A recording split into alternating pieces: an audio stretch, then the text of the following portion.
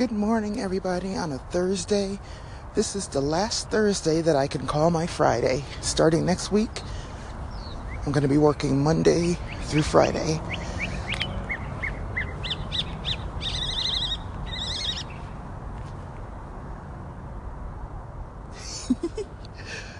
Hey, he was loud. I couldn't help it. I stopped and looked up at him and he flew away. I really love nature. I love the fact that I can walk to work in the morning and hear these crazy birds, hummingbirds, and we have a bird here called the great-tailed grackle. That's what it's called. And they are so loud, and sometimes they mimic sounds around them. I was taking my walk one day, and I happened to be passing the fire station, and I heard a sound that was almost like sirens. And sure enough, I guess the birds that hang out in that area had adopted the sound of the sirens. It was bizarre.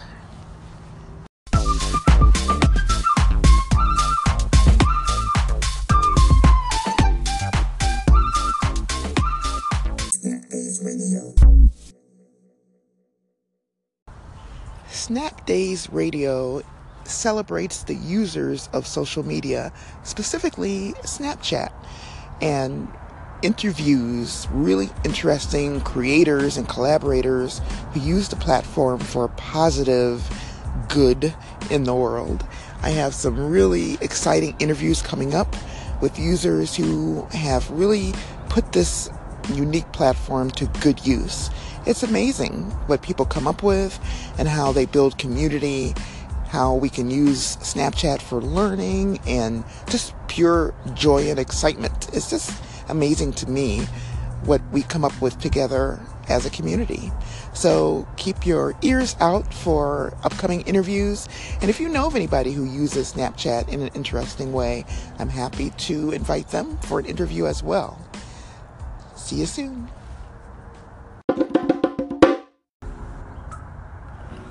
There are a bunch of us on Snapchat. Snapchat is sort of like the visual cousin of Anchor. And I think that Simon has been doing a good job in trying to find all of us. So check out Simon. He's on Snapchat. And if anybody else is on Snapchat, please feel free to call in and give us your Snapchat account so that we can find you. It's really fun to do that on Snapchat. It doesn't take away from anything that we do here on Anchor. And in fact, I really love both platforms. So look forward to finding out where more of you are on Snapchat. Occasionally, if somebody announces that they're on Snapchat, I will echo it here. Just wanting you to know that some of them may be call-ins, some of them may be echoes, but they're all Snapchat and Anchor family.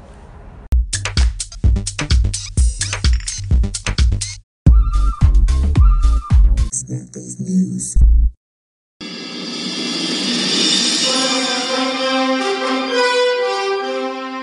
Are you a fan of the Olympics? I have been a fan ever since I discovered them when I was a kid, and I have watched them ever since.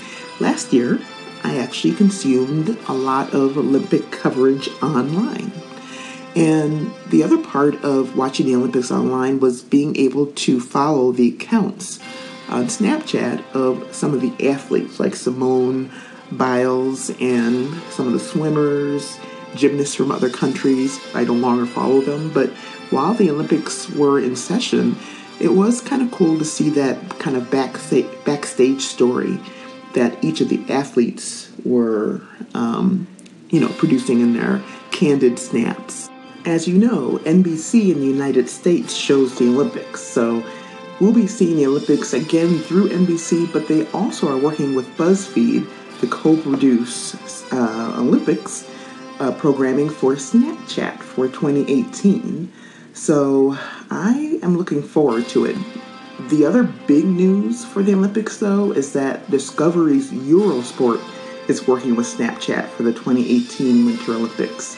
And this is more for European consumers. So what can we expect on Snapchat during the Olympic season?